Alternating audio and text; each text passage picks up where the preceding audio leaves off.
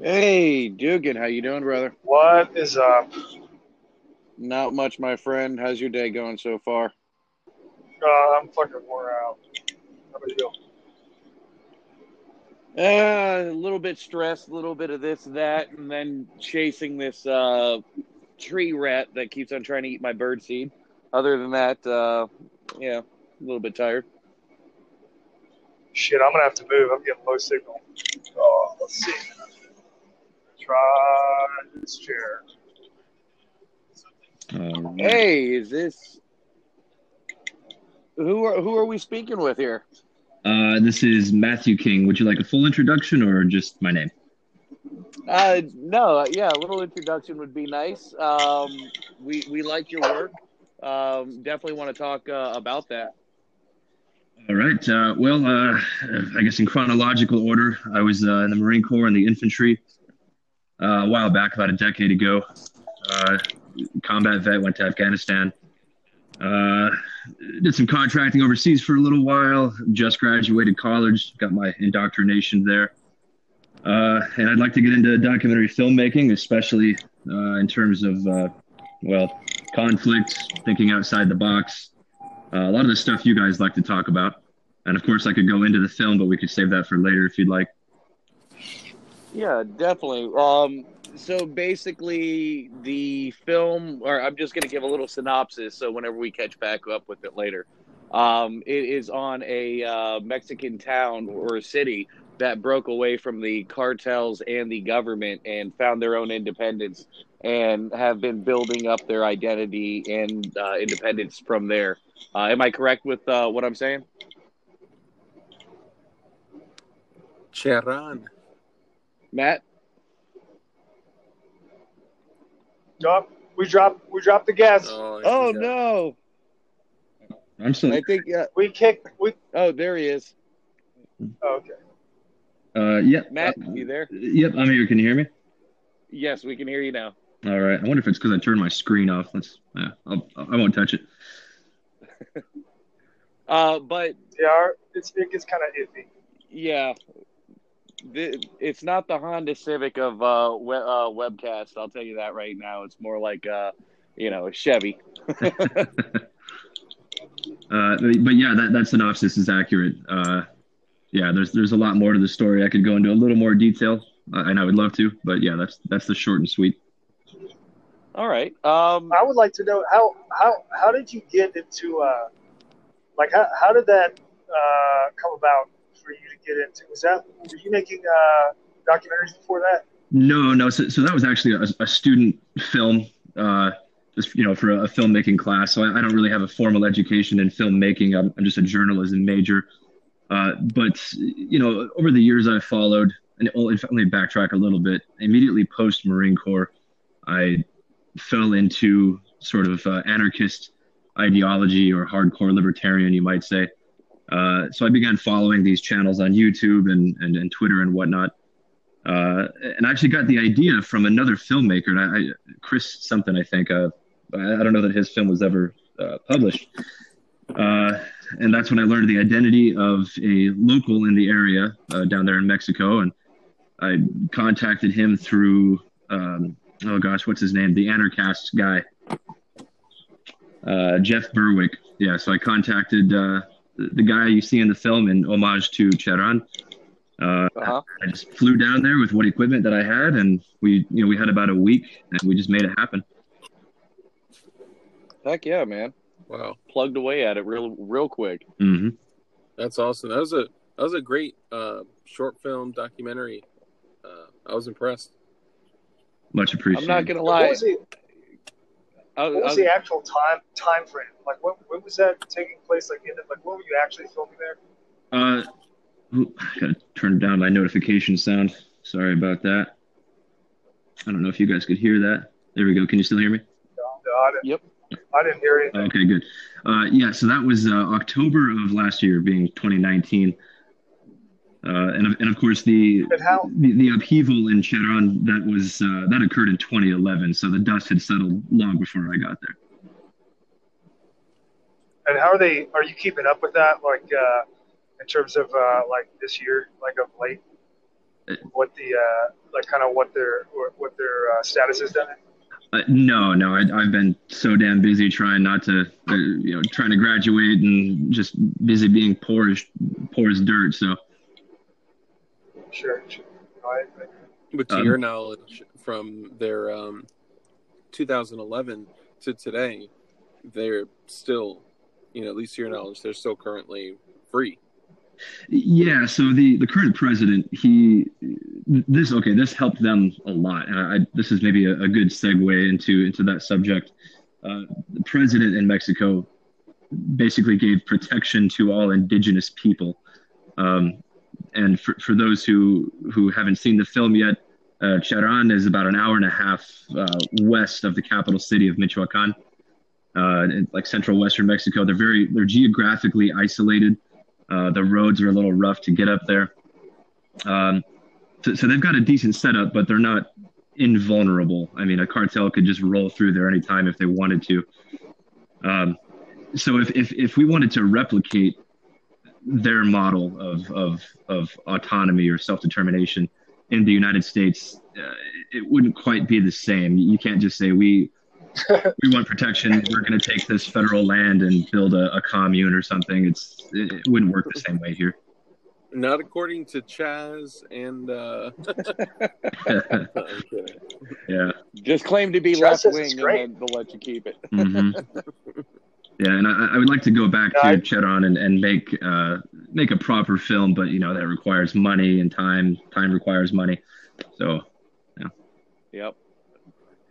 No, what you did was beautiful, man. You got to see the people, you got to see the culture and how they've the people in the town are speaking the traditional dialect again. Mm-hmm. Self-governing. What is it? 21 different little city-states in that area, councils, and then they bring the elders in, and they vote the elders to be the people that end up governing what's going on. Yes, yeah, the elders, I want to say there's like 12 elders. They're essentially appointed to that position. It seems that they don't have much of a choice, but yeah, it's about as organic or as holistic or as grassroots as you can get.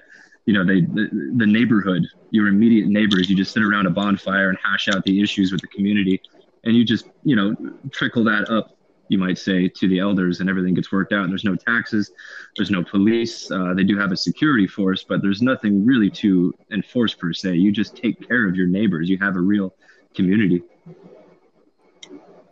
Yeah, it's hard to say. I was glad that you mentioned like the cartels could just roll through there anytime, because it's like it's so hard to tell with people like everywhere in the world. I mean, like in the United States, people think we're here, so it's like it's so difficult to tell from a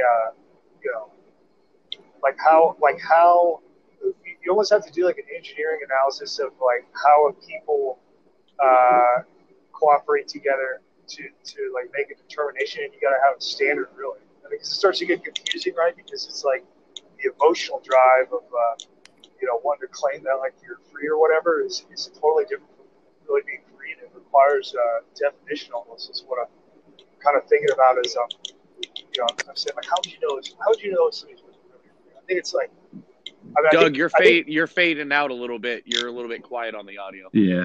Okay, let me.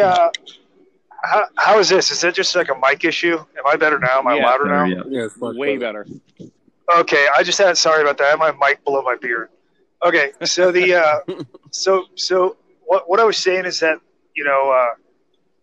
it seems almost like elusive, the idea of liberty and freedom, and it becomes difficult to catch, and grasp hold of them and identify what it really is. Like there's a warm and fuzzy liberty, and freedom, Mm-hmm. but it's when you try to step on it and like pin it down and go like, what is this?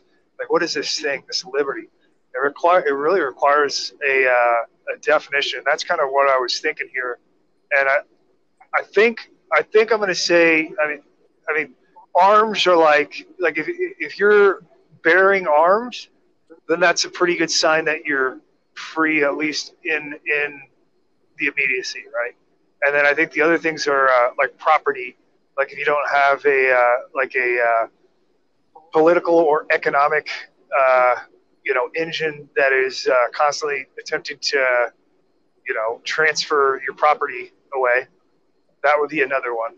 And I'm not sure what else. How would you guys define what liberty looks like? That's a hard one. I would think liberty would be seeing people with their independence and basically their what is it? Self-motivated individuals being able to take care of themselves and the people around them with what they have on hand. Or just straight out vast planes of existence with nobody telling you what to do. I mean, it's a hard one to pin down. Wow. That's a good way to explain it.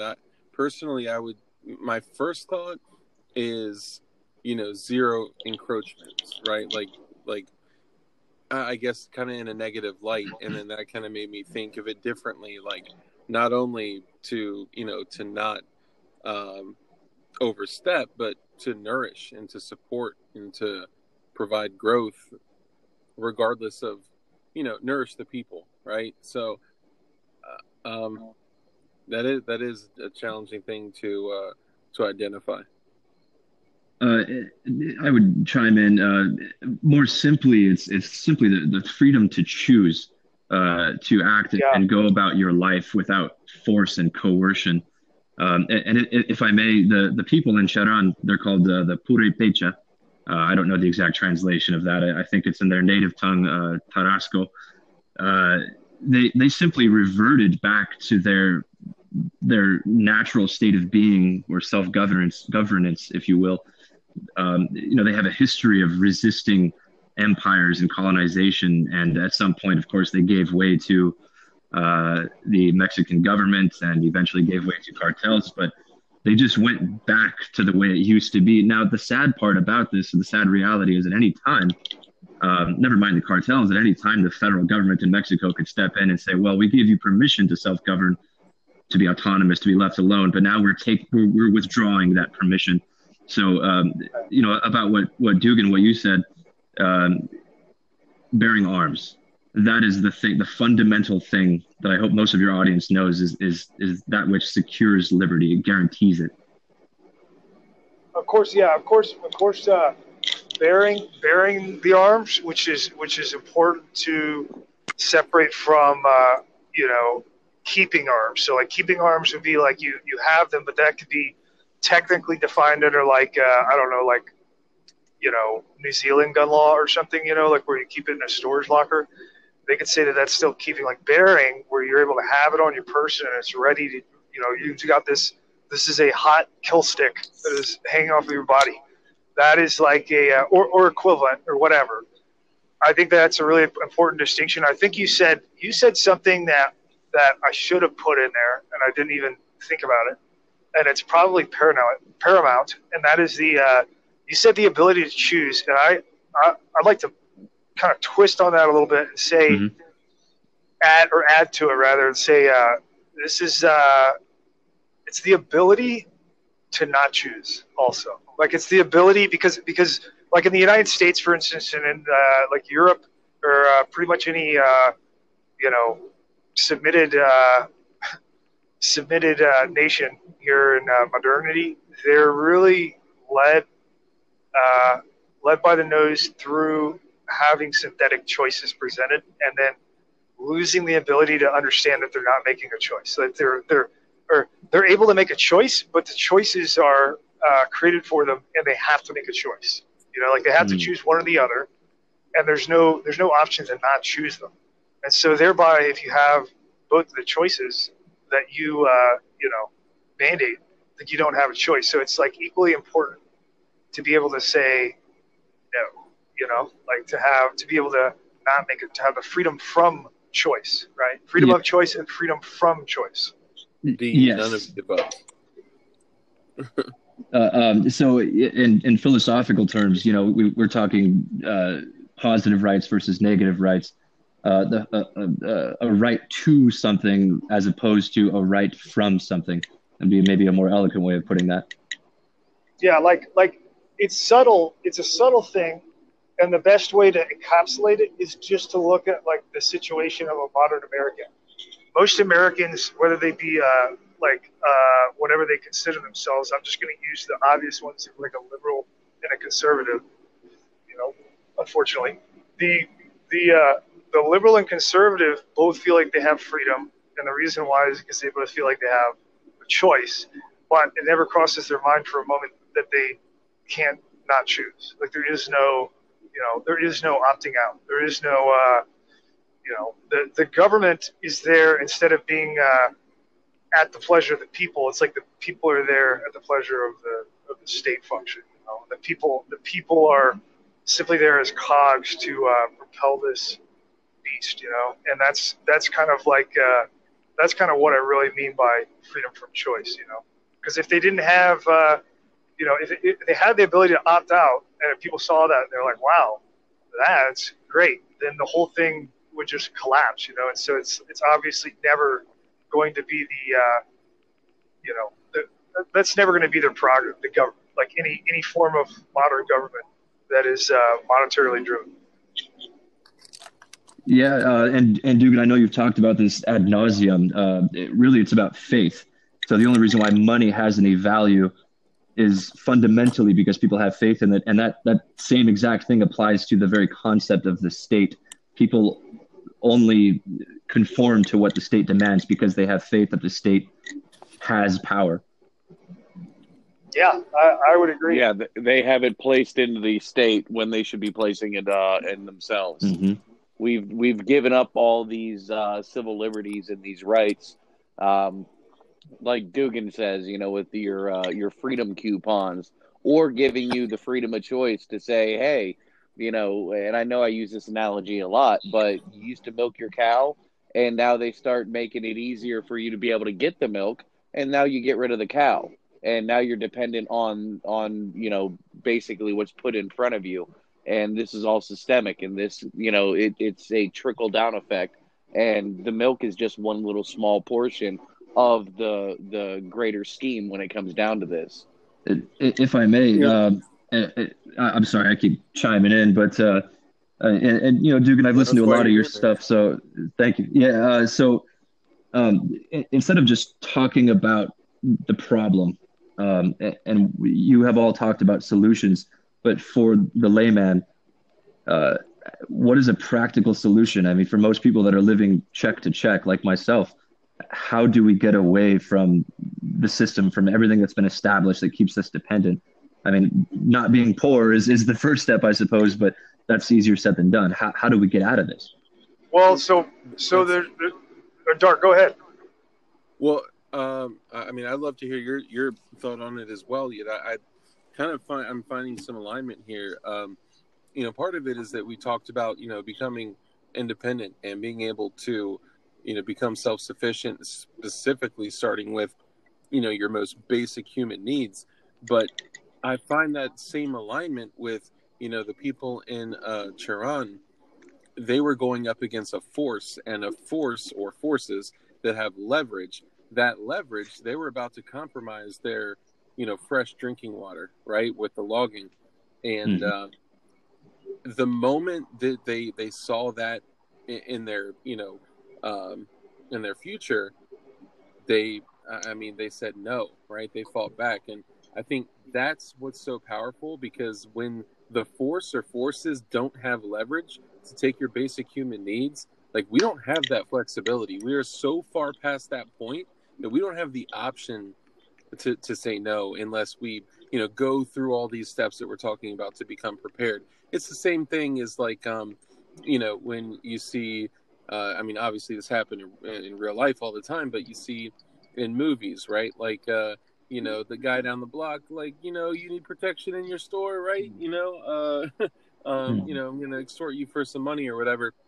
Like mafia type stuff, they're you know, they're providing something, but they have leverage, right? So if we, or, you know, if individuals could eliminate that leverage and be completely self-sufficient and provide for themselves, then you do have the ability to choose, action or inaction, and just say, I'm not choosing at all. And I just find that kind of fascinating, that alignment there. It's to really wrap your head around this, it's almost necessary to imagine the macro and then go into the micro.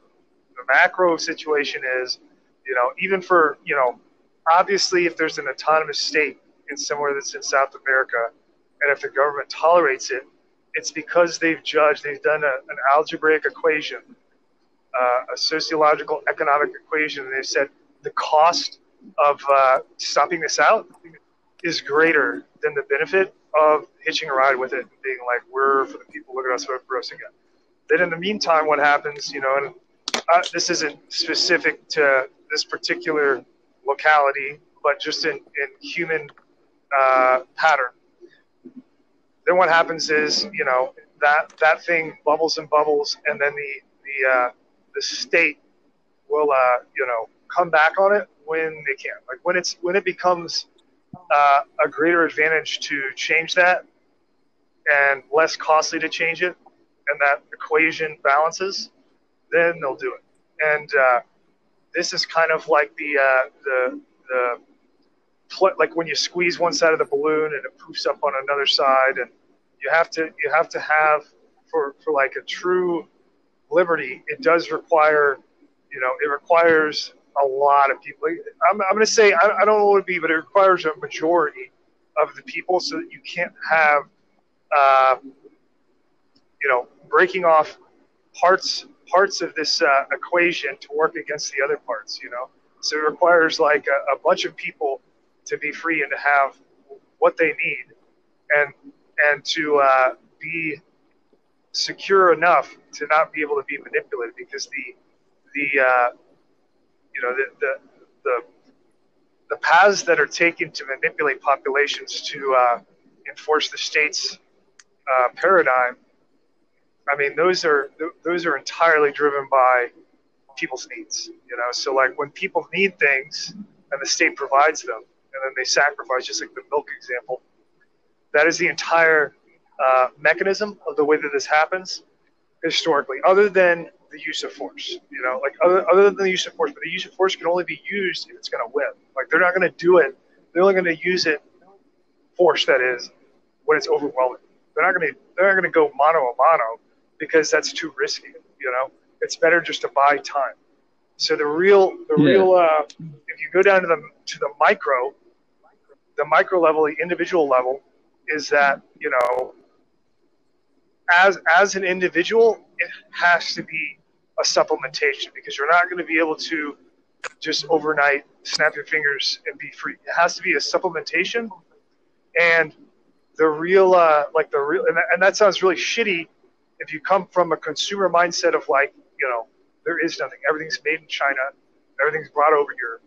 We don't have any production anymore. I can't go somewhere local and buy this shit. I have to order.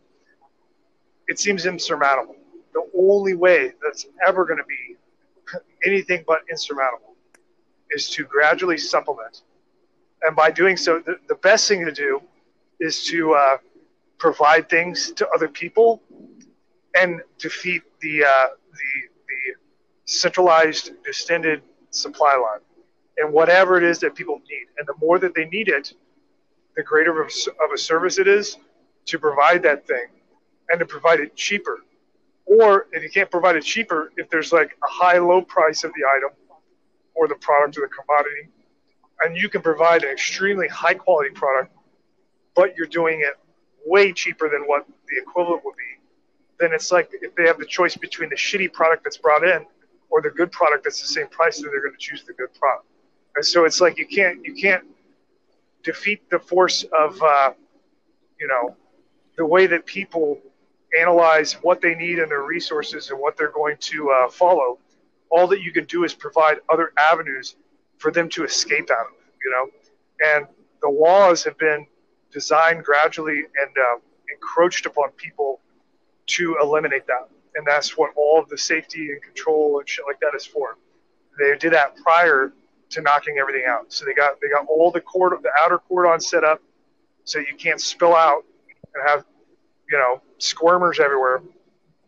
And then after, a couple of decades of bringing that corral in and everybody forgets what it means to raise a cow, then they start, milking cows in China, and this is how they did it. The only way back is to go the other way. You have to go the other way. It's just not like you're going to stop needing fluids. Like you're going to need fluids. You're going to need heat. You're going to need power nowadays. So, but the great thing of the way to look at it is not I need all this shit. There's no way to get it. The way to look at it is this is an entirely monopolized, extortion market across everything, and it's a massive opportunity to have no middlemen and to provide everything for other people. And so if you focus on like one thing, and if you provide that, then you can start trading. Then you can start supplementing. You start like, if you produce, in my mind, like the quickest and easiest thing, chemical synthesis, alcohol, and fuel, and food. Yep. But food's a little less lucrative, but a little easier to get away with. Surprisingly, I would imagine there's not really a model to draw off of, but I would imagine that the fuel isn't going to be on anybody's radar because they don't even know that you can do that. The government, like they're not even positioned to address that in mass. And also chemical. Also, right now, everybody in the United States is getting their chemical stock from China.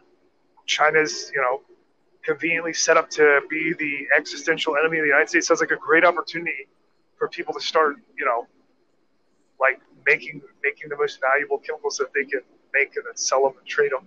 But that requires something else, which is a black market, because you're not going to be able to do it with, the monetary system as it is. There's too much regulation, and it's designed. It's not really designed to tax you. Like they don't give a shit about the money, so you can just print it out of thin air. It's designed for control. And that right. part. So now, sorry, if I may, in the United States, the markets are only so free. The free market is almost kind of a myth. People say, "Oh, capitalism caused all this to happen," but that's more like corporatism, right? So black markets is certainly the solution, but that in itself is not without coercion. If you're caught not paying taxes on something, they'll kick down your door with ARs, loaded up. They've got dogs and everything, and they'll fucking kill you if you don't pay your taxes and if you resist arrest. So black markets, it's outstanding. It's a great idea, but it's sustainable for only so long. They're going to get weeded out. So an anarchist or libertarian might ask, what about secession? How could we do that? So secession is the freedom coupon. That is the idea of, because what are we really talking about here? What we're really talking about in secession is a negotiation between the state power and people that are subjects within the state, saying we don't want to, we don't want to follow. Will you give us freedom? We don't want to follow your tyranny. We don't want to be under it. Well, we already did that. That's how we got the country, and they didn't listen. Mm-hmm. And so I would guess that if we did it again, it would end up in the same result. The only way to negotiate anything is with actual power, and that doesn't mean violence. People really misplace that understanding into violence because of the way that we've been trained to be the hammer of the world. It's not violence, because when you use violence, you're using the tools that they control. Unless you build up a force of 10,000 straight up killers, and you made a little hammer forging machine to turn out your own barrels in a powder factory. Like, if you didn't do that, then you're under the thumb the whole time that you're fighting. And if they're allowing you to do it, it's simply because they're looking at it from the bird's eye view, and they're going, these guys are going buck wild anyway, so let's let them go buck wild.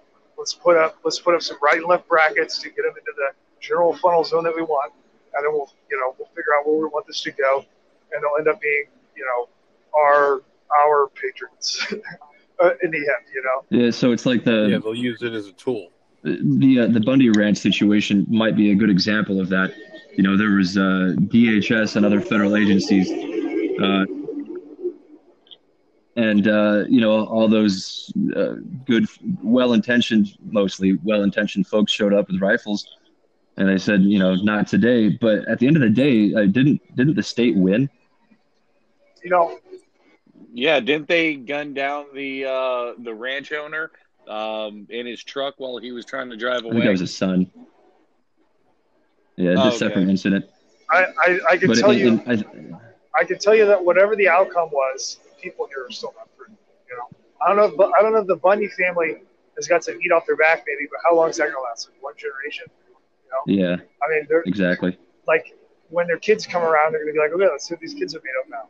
It's just going to come right back. And so it's that, and this is kind of what I'm talking about when I use the term, like, you have to have a foundation to stand on. We don't have anything, even though it seems like we have so much. We have no foundation because we don't have anything that we truly own. There's nothing that's separate. Everything is under the domain and control and purview of corrupt law, and its money system that uses provides for its enforcement. So it's absolute. I mean, there is no other than if you can just Gandhi your way out of this, where you say some magic shit and everybody wakes up, which is probably not going to happen. You have to have the actual physical means to be able to say no and mean it, and not have it like, okay, because it's just like a hostage negotiation. Like, well, that's a terrible example because hostage takers are fucked up. But just to give you the idea, like the analogy comes in as like, you got somebody that doesn't want to do something, and a bunch of other people that are like, we're going to make you do it. So what are they going to do? They're going to shut off the power. They're going to shut off the water. They're going to use anything that they have in their hands in escalation of force in order to gain compliance. And the ideal is for you to just decide on your own with your own mind, and change your ideals and bend to what the new ideal is, and just put up with it. Like that's the best situation. And that's like what I think that's what everybody would prefer. That's in the state ultimately. They want everybody just going with the flow. The only way that you can, you got to be in a situation. We would have to be in a situation to actually resist and have anyone listen to us, where they flip off the power, they flip off the water, and then they're sitting around and like, well, should we turn the water back on and see if anybody drinks from it? Because nobody's drinking from this water anymore, And they're like, shit. They're like, well, you got to figure out something else. Yeah. Now, the caveat to that is that once they get to that point, which is a very hard road in the first place for people, because it requires a lot of courage and a lot of dedication, in a way. Also, on the other hand, who gives a shit? It's not like you're doing anything better anyways.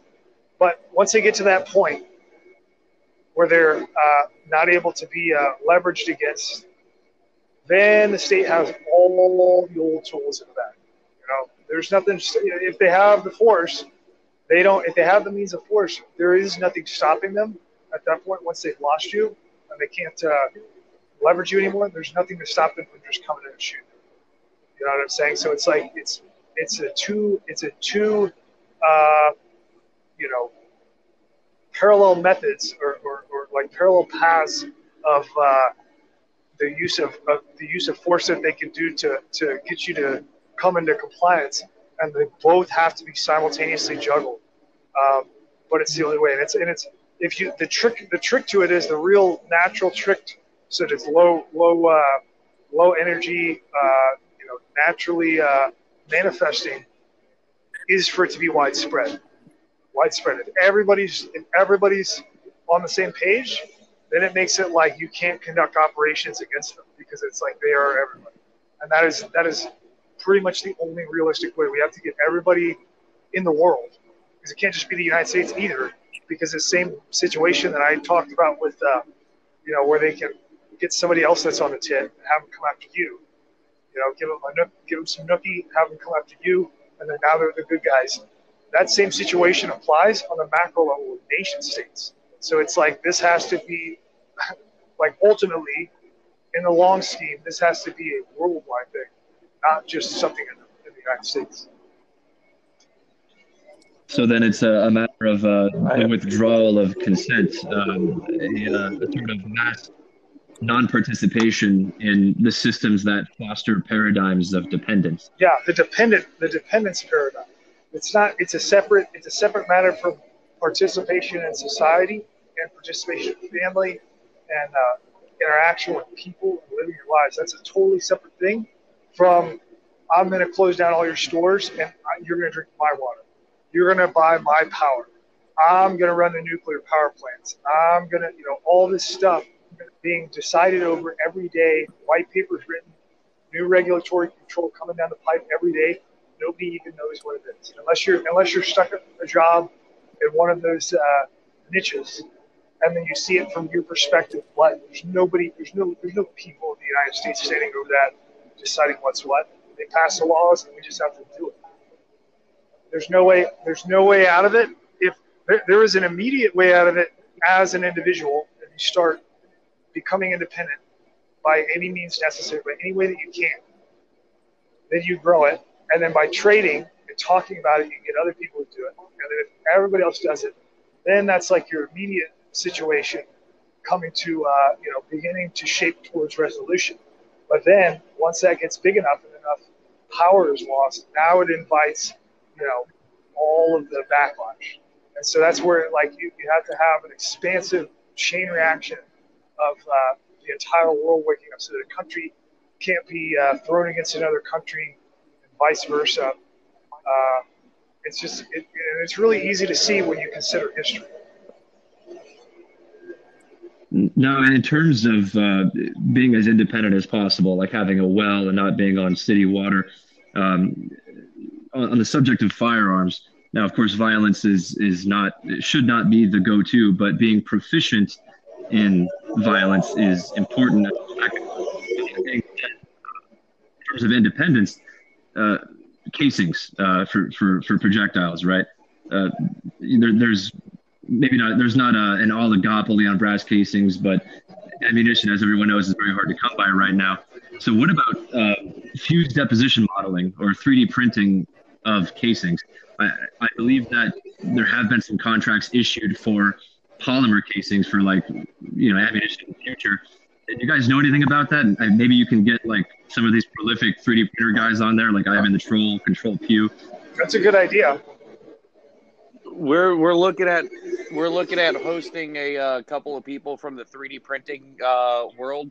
But when you're talking about new casings, are you talking about the what is it, the 6.8 new military? Yeah, the new cartridges the military's trying to adopt. Right. So I just wonder if the layman can do that. Why can't we make our own casings? Well, we can. It's and that's kind of where it's where, especially like the first thing that has to be done is that the people that have firearms that are left in the United States, which is less than we think. It seems like everybody, it is in a way, but we're all in the consumer paradigm. And so we look at the old model, we say that's just the way that it is, and it's always been that way. And the first step is that people have to understand that there's something dramatically wrong here to be able to get the fire hot enough to motivate their mother of invention. And that would get it. And if we could do that, then not only do I think we could do polymer casings, like stuff where people can produce it in their own, area, like in their own home. Not only do I think we could do that, I think we're close to the transition into other sources of, propelling projectiles. Of course, that's a little bit later. We're not there yet, but we're approaching that. And I think that I definitely think people know about coil guns. I don't want to get into that because we're just getting off the ground here. But there's a lot of different ways that we could go, and I think that the conflict that is going to build up and ensue, that's kind of rolling out now, is going to once people get woken up enough and start inventing and figuring out ways to overcome all of the stuff that's standing in their way, I think you'll have an entire, an entire new idea of what, what arms are. I believe. Yeah. So, And I so Doug, basically, the way I'm taking it, and this is what we've seen throughout history, is basically whenever we come into trial, tribulation, conflict, turmoil, and people run out of something, we end up discovering, making, or inventing something brand new to be able to help us We level the do. playing field back out again. And I just don't think people have been stressed out enough to be able well, to they focus haven't on Yeah. those needed. endeavors. There hasn't been a point of necessity of desperation, right? And they say, forgot what the quote was specifically, but it was like, desperation or necessity is the father of invention or something like that. I would also say from in another light that like so think back to like a decade ago, right, where 3D printers were almost impossible for the average civilian to purchase, and now you can go on and get a Creality Indoor 3 for $157 right now, right? We're looking into it out of curiosity, right? And we saw that you can actually go purchase 3D printing machines right now, printers that print Inconel steel and crazy hybrid metals like aircraft grade metals for about $5,000. So imagine where that's going to be in 5, even 10 years. It would likely be just as accessible, provided that the world doesn't melt between now and then. I mean, there is we're on like the precipice of it. It all depends, right? Because like Clip was describing about how we come up with a bunch of shit when we're under stress. The way that's been done historically, at least in the past 100 years, is 2 world wars. And what that is an entirely top-down controlled, manner where everybody's just like, give them all your bacon grease.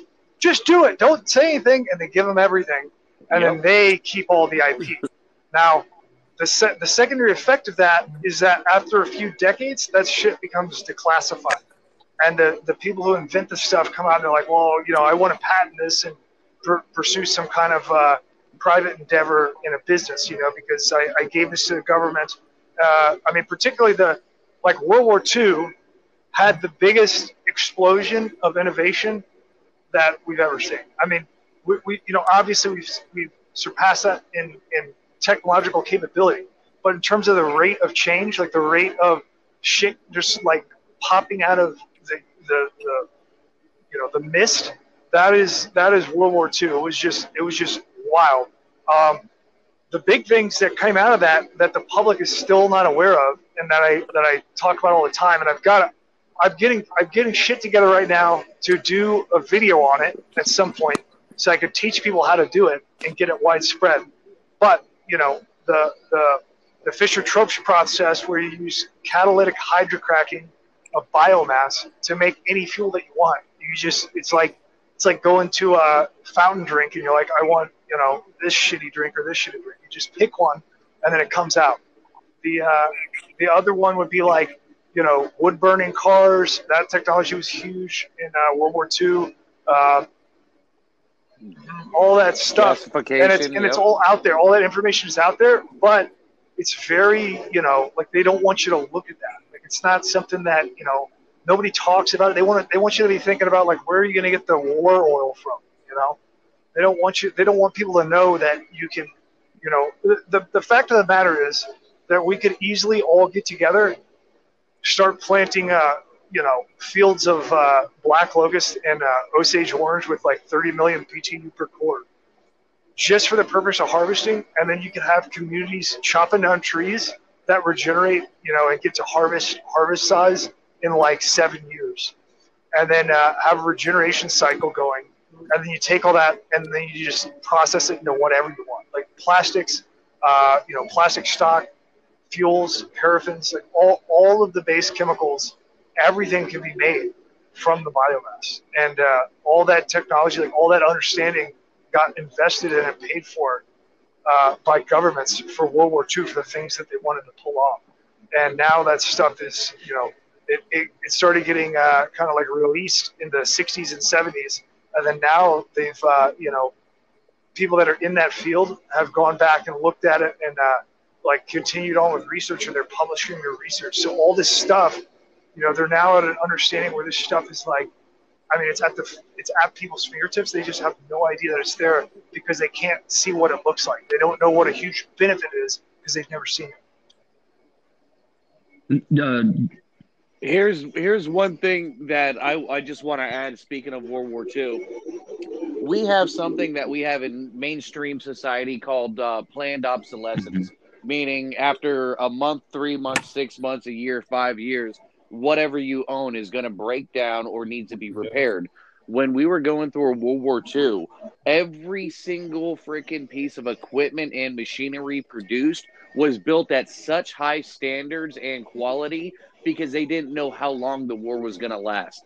These lathes, drill presses, generators, you name it, back from that era are still in production or still in use today. And the government, I want to say it was in the 60s and 70s, they were trying to go around to be able to basically shit can all those pieces of hardware.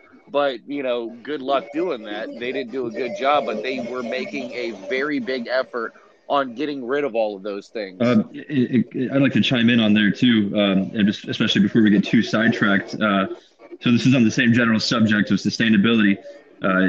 Black Locust, Osage George, biofuel.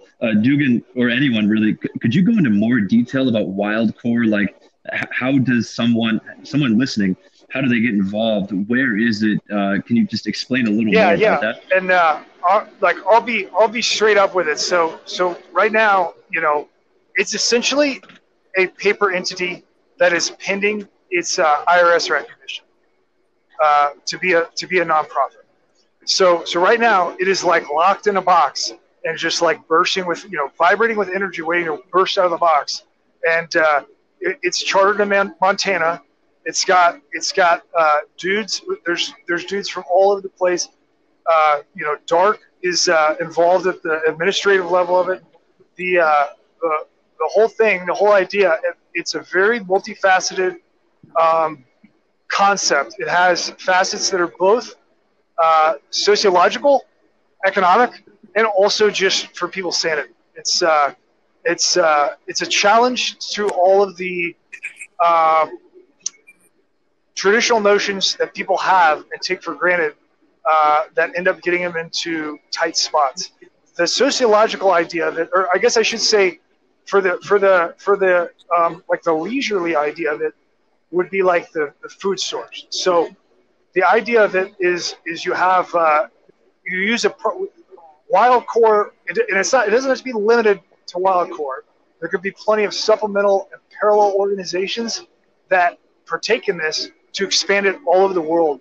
After like if it gets started, they get a chance to see it, and people decide whether or not it's worthwhile or not.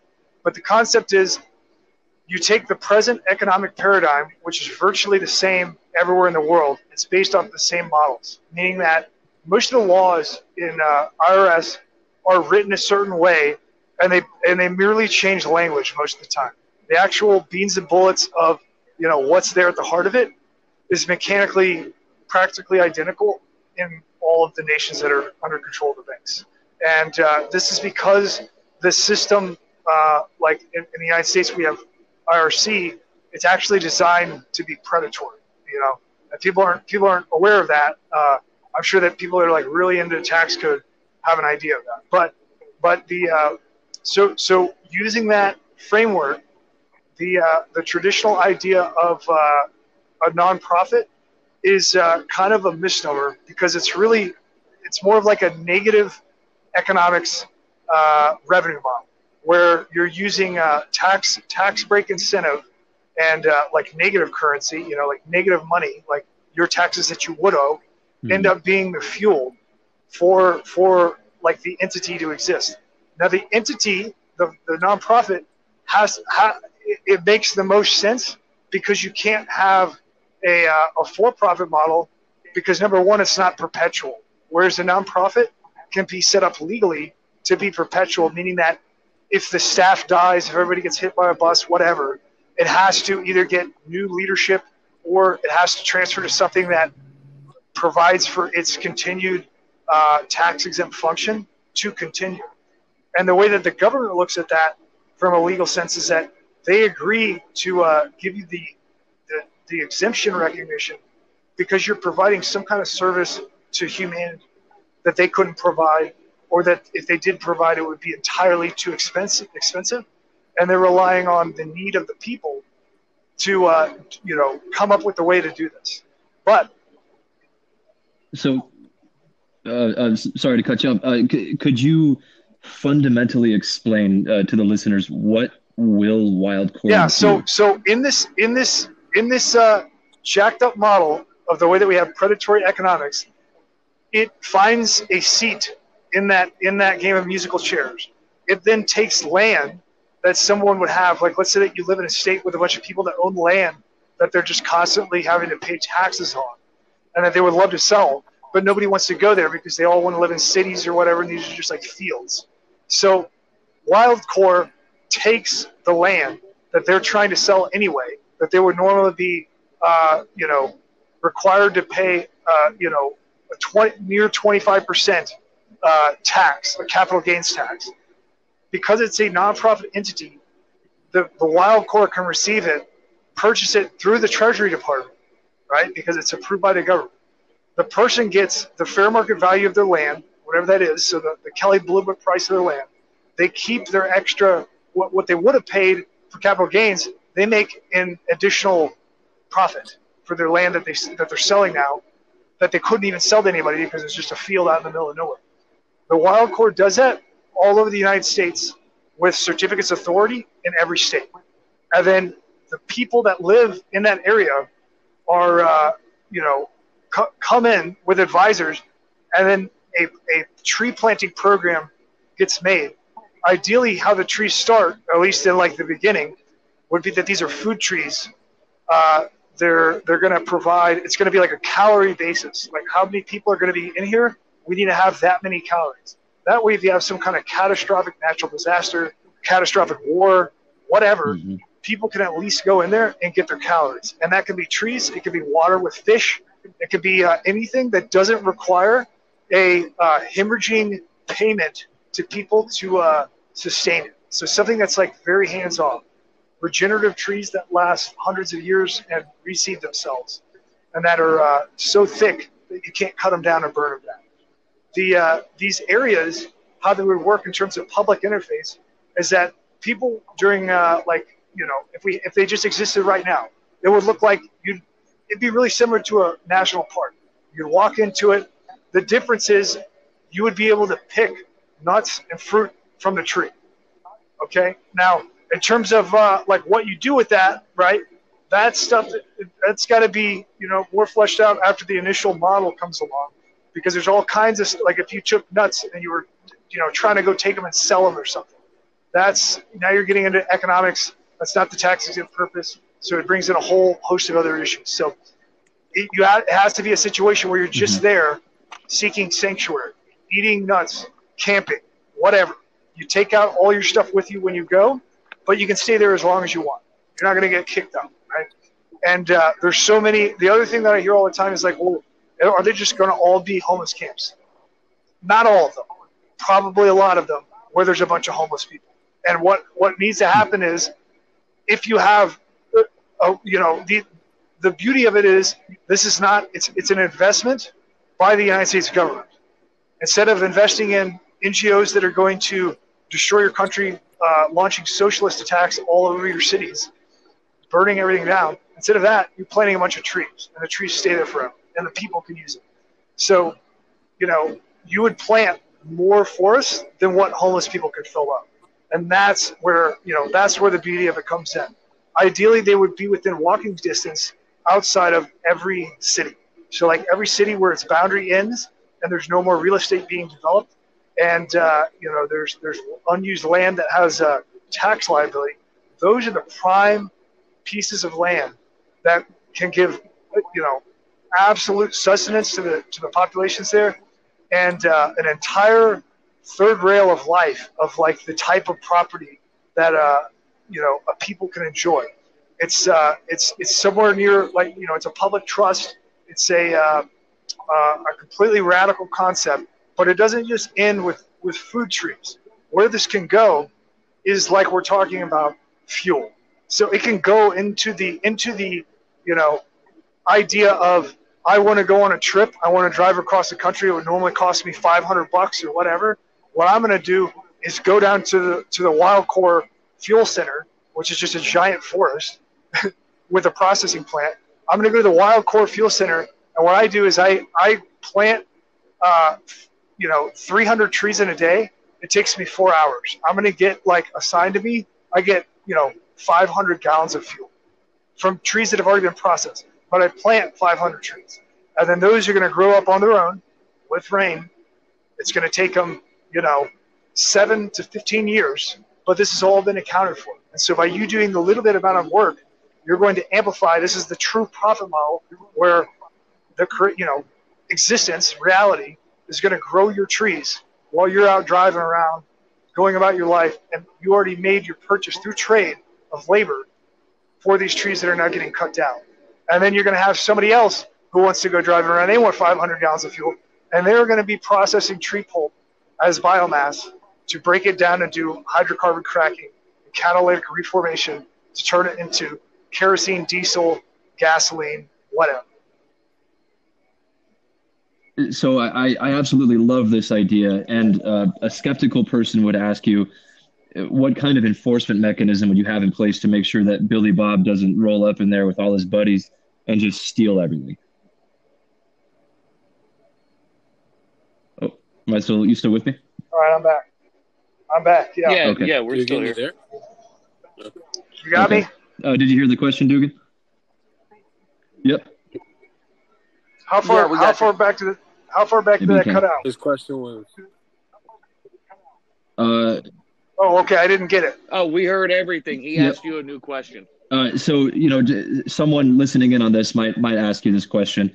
What would be the enforcement mechanism to make sure that Billy Bob doesn't roll up with all his buddies and just steal as much as they can? Okay, so you're talking about fuel? Fuel, taking all your nuts. I mean, I'm not trying to make funny. I love this idea, and I would like to participate. But yeah, how do you keep, the things that are growing? How do you keep that secure from? Well, the honest, true answer, which is kind of counterintuitive, is that you produce so much that it wouldn't even matter if somebody stole the first place. But in the transition phase, before you get there, that will definitely be an issue, right? Especially if things go through hard times, especially with fuel. In terms of nuts, I don't know how much energy you want to use to stop somebody from climbing a tree and stealing nuts out of a sanctuary. But if you want to, you can. You certainly can, because that is the rules. And if they break the rules, then it's they're going to get kicked out. And if they don't get kicked out, the entire way that it functions legally is that it's within the framework of the current legal system. So, if somebody's in there burning down trees and stealing nuts and stuff, and you kick them out, they have to leave. If they don't leave, they're subject to the entire system as it is now. The difference is the forests don't fall down like our cities when everything goes to shit. The forests stay. You know what I mean? And we plant so many of them that even if an army rolled through a nation and they're going to torch everything, they're going to have a really hard time dropping enough bombs. They're going to be using a lot of. It'd be like burning down an entire country, ideally. So it's kind of and plus at the same time, it's all that stuff that people would say that these things that could happen. This is all happening now, and they're not nuts, and they're not, all this stuff already happens. So it's not like you're going to prevent people from making terrible decisions. You're just providing an additional avenue where you're not in a paradigm. And it forces, what's really interesting about it sociologically is that once it's functioning and it's up, it's gonna put all of the state power on a pivot. Because on one hand, they have to placate to the idea that these are just forests. The people want forests, these are forests, and now they're here. And so they have to tiptoe around that reality and say, well, what will we have? Why would we want anything at all to do with a natural force? That's just growing trees. Like, what do we have? What will we possibly have against that? But it's easy to see that somebody eventually, if they're big enough, will have an issue with it, and it exposes the reality of the disposition between power and the powerless. Even though it's something that's not gold, it's not some kind of lucrative resource. If the people make it a resource, and if it pulls them away from the power of the state, it creates a problem, right? And that's definitely going to happen eventually. But at this point, I'm sure if you told that to a politician, they'd just laugh at you, because they're not going to be able to conceptualize the reality of this, or how destabilizing it will be to the world, in terms of providing power to people and needs to people, and taking that away as a monopoly from the state. If nothing else, just at the bare minimum. Like maybe you won't be. Maybe it's not going to make you rich, or make you solve all of your problems. But when you're standing around there with your empty pockets, and you're like, I would like to go on a road trip, or if you're driving around and you're like, I don't even want to. I'm so sick of McDonald's and Burger King. I don't want to stop anywhere. Where's the wild card? I'm gonna go eat apples and nuts, or whatever, or hunt, or whatever. Go get some fish. I'm gonna go eat trout. You'd be able to do all of this stuff. Yep. So, Yeah, and I think that there'd be a very different, because I've kind of developed the idea of what what we'll call it a park would look like, and the concept of what it would look like in full effect would be very different in the world that we live in now versus a world without rule of law. So I could picture in a world without rule of law, more security amongst other things. But I also, two things. Want it to be a place of sanctuary where people could come, where it is so plentiful that if people did come and just load up, it just wouldn't even make a dent. It so plentiful that it just would not even, have any impact on the amount of food that we can share in the sanctuary. In terms of the security angle, like Dark was saying, if you had he used a term without rule of law. I mean, in that situation, if there's nobody in a forest, no security is needed, right? Because if nobody's in the forest, and if somebody goes in there that's a bad guy, whatever term you want to use, they're in there up to no good. Well, they're in there up to no good in a forest with a bunch of trees by themselves. So there's no problem. If there's a bunch of people in there seeking sanctuary, then they have to provide their own security, and that is within their interest, and that's fully within the law. It's already within the law now. So that would be a person that is seeking sanctuary. That is their prerogative. But it's not some, if anybody's thinking that there's some kind of situation where there's guards or something, there's no guards. It's the people. It's whoever's utilizing it, when they need to utilize it. They can provide their own security. We can't pay some kind of security force. They would just become corrupt. Yeah. Now, regarding the aspect of how people could get involved, like Dugan said, right now, while we're waiting on the status from the IRS, I mean, we're essentially neutered, right? So we're waiting. I love the description of just with so much energy, just vibrating in a box, waiting, because this could blow up and be huge, even just with the small community we have here. But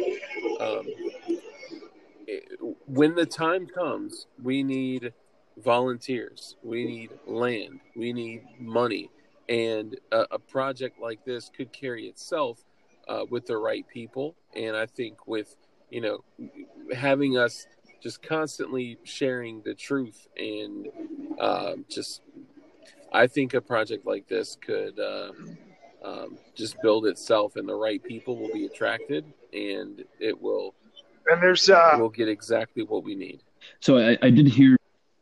I heard before that you said it's going to be on private land. What are the pros and cons of Wildcore operating on private land versus a federal land? All pros, no cons. So the private, by it being a non-governmental organization, it provides a lot of strengths that wouldn't normally be afforded to a for-profit business. The real way that for-profits get under control and lose their autonomy, and why we are a corporate bureaucratic state that started from a bunch of smart businesses and people just trying to provide something that's useful. I hear you. Can anybody hear me? Yep. Nope, you're good. So my bad. I thought I dropped out for a second. Within the framework of a nonprofit doing this, they get all kinds of leeway because it's a public trust, because it requires the participation of the public to exist, and if it's not there, if there's no interest, then it just doesn't exist. So there's a ton of strengths. There's in terms of the land, in terms of like private land versus like state land. If it's state land, obviously you don't have any control. Like anytime they can cut it off, anytime they can repurpose. You can't do it on a BLM land. If you do private land, it's private, And the legal entity, because it operates in perpetuity by the legal construction, it's good to go forever. Like you can't within the bylaw of within the charter of a nonprofit corporation, there's all kinds of crossover mechanisms where you can't like take it and turn it into like a Ford plant or something like that. You can't take it and turn it into like an Amazon, production facility or something. Because it's a public good, it has to stay a public good. You can't just like sell it off. It either dies and nobody does anything with it, and then in that case that would transfer to the state, or it has to perpetuate, and it must go the perpetuation route first. It only goes the state route if there's no other alternative, and that's done by a court order, by a judge. A judge will rule on it. Meaning there's nobody left on the board, nobody left being part of any of the executive branch of the Wildcore for them to be able to manage or maintain it. It's just like if somebody were to pass away without any children, if you had it goes to the nature state. reserve or something like that, they would be asked by the state to take over. If it was an actual, public service corporation. So that ties in perfectly. That whole explanation about Wildcore, that ties into what we were talking about. Not so much black markets, but just sustainability. Yeah, and it really gives you a third leg, because right now, if you look at the unfortunate thing about high velocity capitalism is that it swallows up everything. So everything has to be constantly owned, developed, turned over, sold, changed, exploited. Like it's just constant, right? And the only other thing that you have that's anything close to this would be like BLM land, a national forest, something like that, and that's completely under the purview of the state. And like everybody knows all the negatives that come along with that. The crazy thing about this is that you're using the private entity that is normally used basically for profit, even though it's a nonprofit. It's used for like an actual public good that goes to the public and that is maintained by the public at their, they volunteer to do it if they want.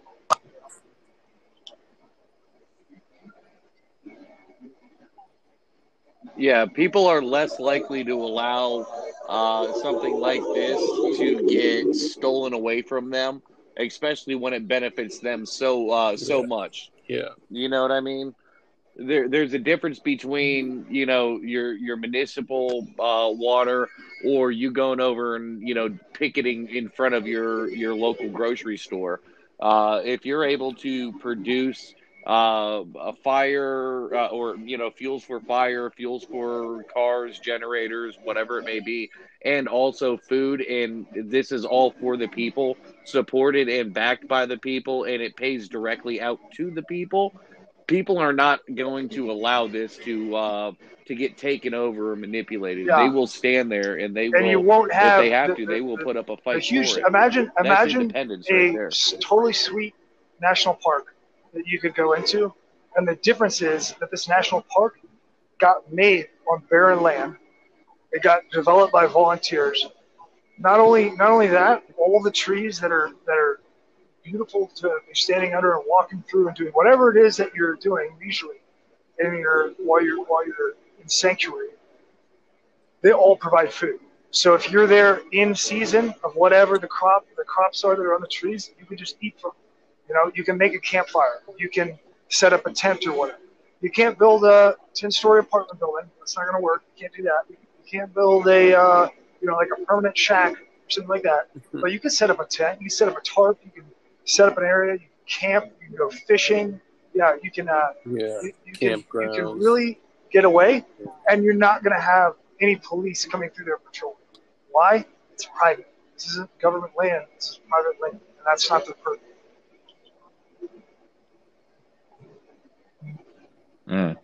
So I love to go full circle in conversations. In terms of subverting the state, in a sense, you're kind of using the state to not subvert the state itself so much as systems of dependence. WildCore is exactly the kind of solution that we need for this type of subversion. It takes the vehicle that is designed to be used against you and to swallow everything up, and it says, okay, I see how it is. Well, we're going to do this way. And as long as people participate in it and make it happen, and that will be fueled by the economic model because of the economic engine of a nonprofit and how it works with tax breaks, because we're dealing with negative economics here. We're dealing with people that are going to have a tax liability because of the amount of money that they're making in the for-profit industries that they're a part of, looking for a way to purge that tax liability so they don't have to pay it. And so they go through nonprofits. And then once we're certified, it becomes its own fuel to keep on going. So the people that are dumping money on it create the economic energy for it to start going out and looking and paying volunteers if necessary, or buying trees, or whatever it is that those guys are going to do. The people provide that energy, but not out of it's not like a pity thing. It's a this makes economic sense here. And then likewise, same thing for the land. The land, all the places that they'll be building on will be places that people are sitting on paying property tax every year, and they're like, I wish I could just get rid of this. I know that it's worth money. Nobody will buy it. I've been trying to sell it for 10 years. But I think somebody's going to buy it eventually. And a WildCore comes along, buys this piece of barren land, takes people with agricultural knowledge and an entire network of people set up, and just completely transforms it into something that is, locally advantageous to the climate, that's going to provide the maximum amount of calories, the maximum amount of wind shelter and erosion shelter, and is going to bring out backhoes, probably do like explosive pond building, honestly, so we can throw up a bunch of huge bodies of water like overnight and stock them full of fish, make them large enough to regenerate. And all of that will be done with the prior landowner getting the full market value of what their property was that they couldn't sell in the first place, plus an extra, it depends on the location, but, probably like 24% on top of what they would have sold it for if they sold it privately. Okay, we got to jump in and highlight something. Dugan, you think it's appropriate to talk about that crazy, super dope, self-regulating, self-sustaining fish pond that you mentioned? Yeah. I mean, there's a bunch of different models. I just thought that was There's a bunch of different models that you can do. The easiest ones to start off with, it all depends on the climate where you're at. But the easiest one, obviously, if we're talking like the middle of the continental United States, you automatically a catfish pond is super easy. If you want to go to something a little bit better, You can do trout. You can even do salmon. If the water is deep enough, and if you're using systems that are providing for them to swim to jump stream to lay eggs, and you have an incline or a decline rather, like on a hill, you can put in really deep lakes. You can use like a trompe pump, like massive trompe pump systems that both aerate, and then use the air pressure to pump water back up into the first pond, and then you create a spillway in between them that you line with rock. Functions exactly like a natural stream. It doesn't require any power. It uses the energy that's carried in the water that gets charged by gravity as it falls down.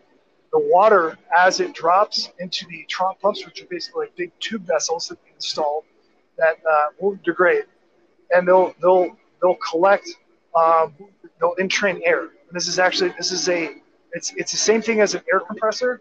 The difference is that you're going to have no heat generation, so it's far more efficient. And then you can take that air and you can put it anywhere else. You can have some of it spill out and aerate the water so that it's fully oxygenated, so that your like reproduction is really good. Your aquatic life is going to be really strong. You can take other fractions of it and you can redirect it to push water back up, like through a pipe. And all of this is done without electricity. The system comes from, I found it through a DNR project. That was like a novel DNR project with this guy that he unfortunately passed away. But before he went, he came up with employing a trompe pump to decontaminate mining ponds. So he's going around using this because of the aeration and separation effect. It naturally takes heavy metals and separates them out of water. And so DNR was using it. The other system that this was used in would be in the Taylor mines up in Canada, which operated from like the early 1900s until I think they closed down in 1980, in continuous operation the entire time without a single day down. Now these were mining operations, and what he was doing was taking waterfall in Canada from literal waterfalls, and then he was digging chambers underground to let the water spill into and then pass through. And then he was collecting the air, and he made a giant underground pressurized air reservoir that was so high in PSI and so high in cubic feet that they could run an entire international mining operation that never shut down with pneumatics the entire time for 70 plus years.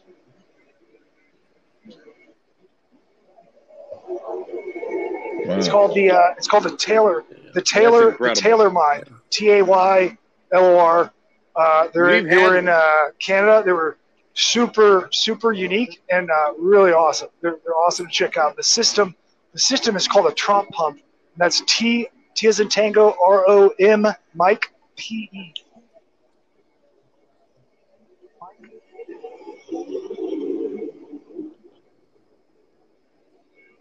Thank you for covering that.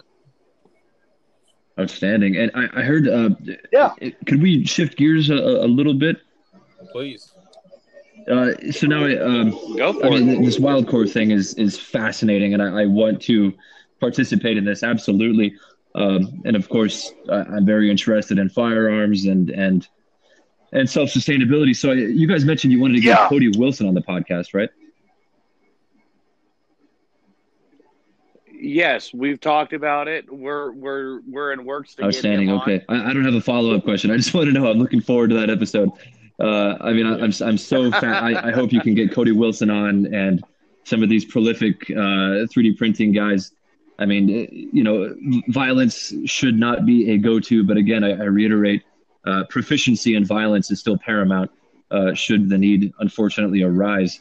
So yeah, that would be great if you guys could get him on. I don't know if he's making public appearances these days. Yeah, that would be great. He's more important, I think, to be on the podcast than I am. I just made a shitty film. No, I think.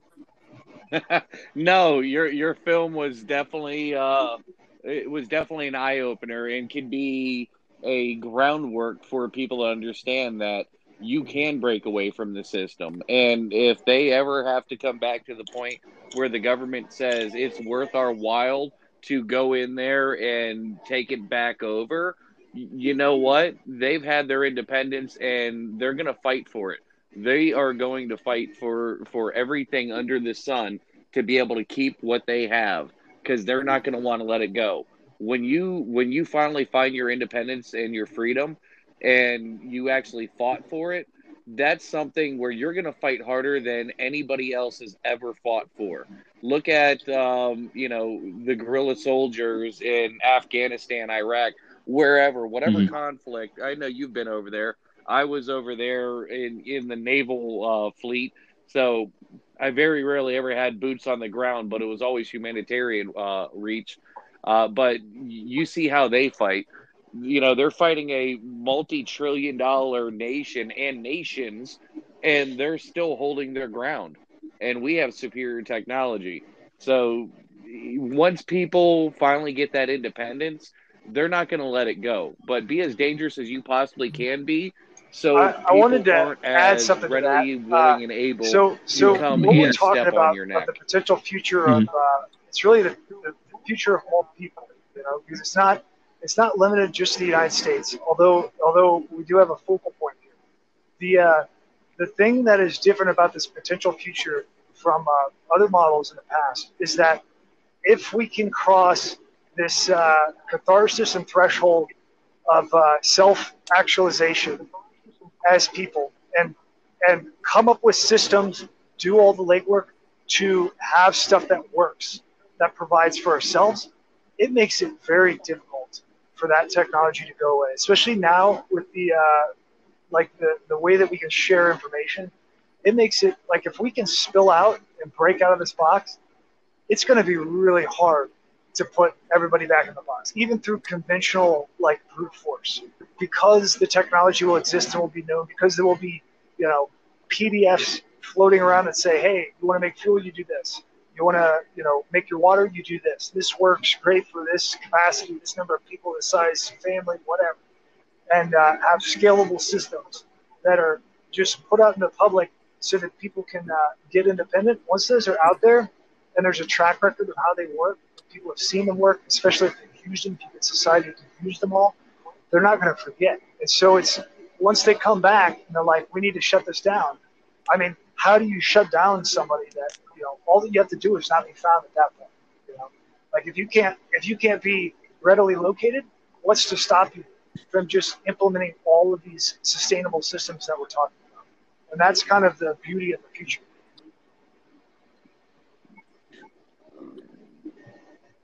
Yeah, and that's precisely why I came about in such a juxtaposed way, from a Marine Corps infantryman to hopefully a documentary filmmaker. I guess I am technically now, but the transference or transmission of information is absolutely paramount.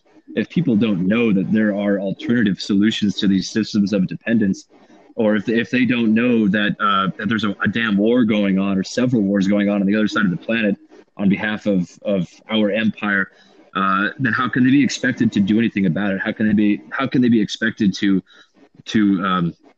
participate in long-term sustainable solutions to these systems of dependence? I want to make films providing solutions to these problems and shedding light on. You want to help those guys when they get their wild core with. launch. This should be really soon. It should be like very soon. When they get their approval and they start doing their first projects, I'm sure that, I would talk to them and see if you can get on the ground there and probably just film the whole thing, make whatever you want.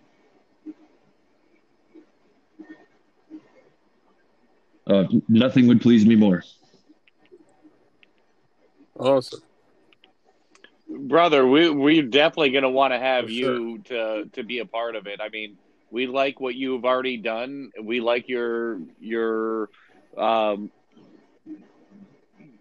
we like everything that you're putting out and you're saying, essentially.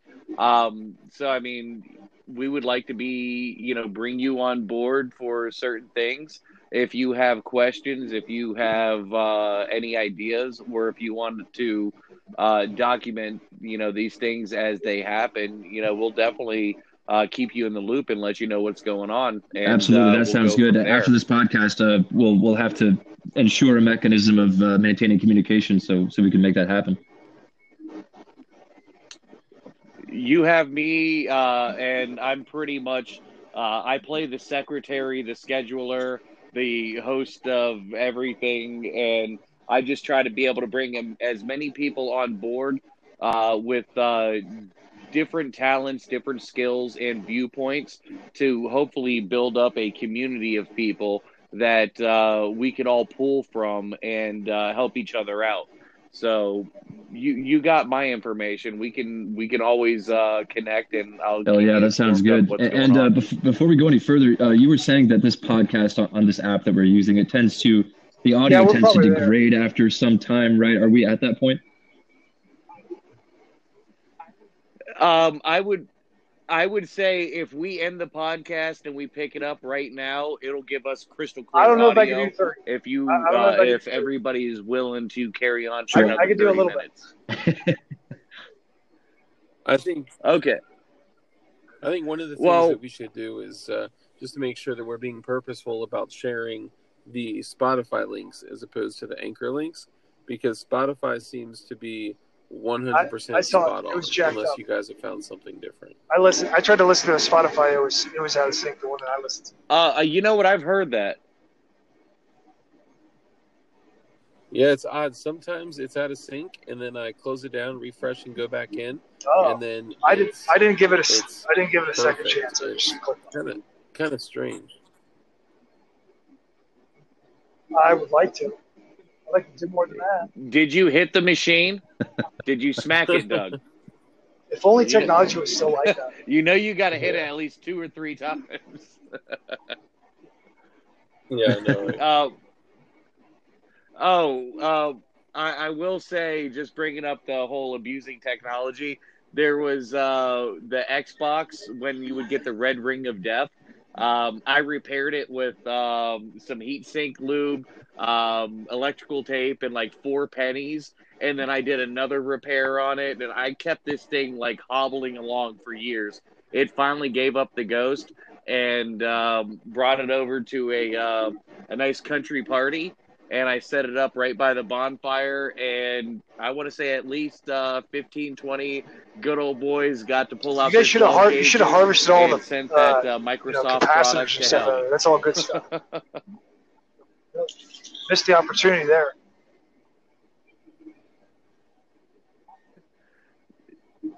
I agree with you.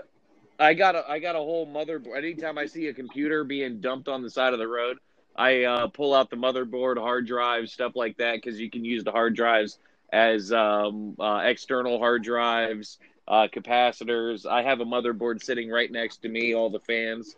Yeah, I'm a little bit of a pack rat. I like my electronics, and I like the ability to know that I have capacitors and relays for any future tech things that I want to do. Awesome. Well, gentlemen, I do have to eat dinner pretty soon. The girlfriend's waiting for me. It has been an honor and an absolute privilege. And if you need another guest in the future, if you ran out of ideas, feel free to let me know. I'd be happy to come on again. Perfect. All right. Likewise. All right. We're going to give you the opportunity. Yeah, just on the spot. Just whatever comes to name this podcast. Okay. There you go. Oh, yeah. Wildcore.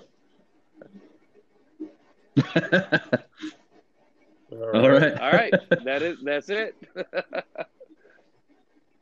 All right, man. Hey, thank you so much for being on here and being a guest. And we look to. All right. Outstanding. Sounds good. Thank you very much. Excellent.